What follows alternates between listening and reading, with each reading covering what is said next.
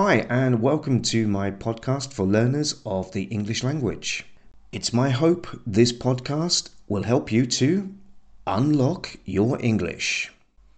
Okay, so in a few lessons now, I have spoken about the word will, but in most cases as a modal verb for the future, for predictions and imperatives and conditionals.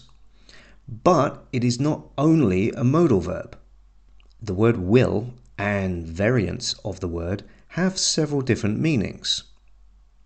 Let's take a look at them, shall we? So first we can talk about a will and testament, or often shortened to just a will. This is a legally recognized document which states what is to be done with someone's belongings or wealth, etc., when they die. And here will is a noun. For example, the relatives expect to receive something from his will. Or, I'm sorry your name wasn't mentioned in the will. There is also the expression, where there's a will, there's a way, which means everything is possible if you are willing to try. And willing means prepared and ready, and with a positive disposition to do something. Like, she is willing to work this weekend to get the proposal finished for Monday. If you need any assistance, I'm willing to help anytime. And we can talk about the will of the people and goodwill. It is the will of the people that the president be voted into office. A lot of people sent goodwill after his accident and wished him a speedy recovery. And of course, will is the short form of William. Strangely enough, so is Bill.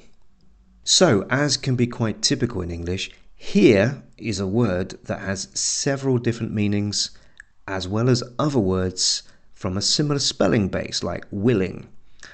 And I'll give you one more. Willful. Although in this case we spell it W-I-L-F-U-L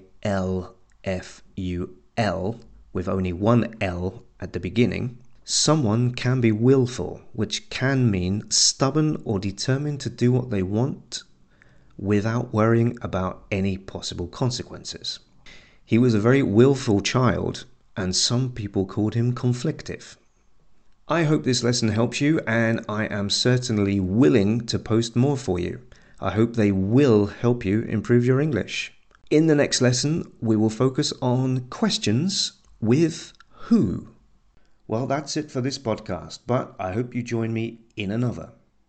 Also, please check out my YouTube channel, and I do post updated information on Facebook and Instagram. For now, I will say thanks for listening and go practice some English.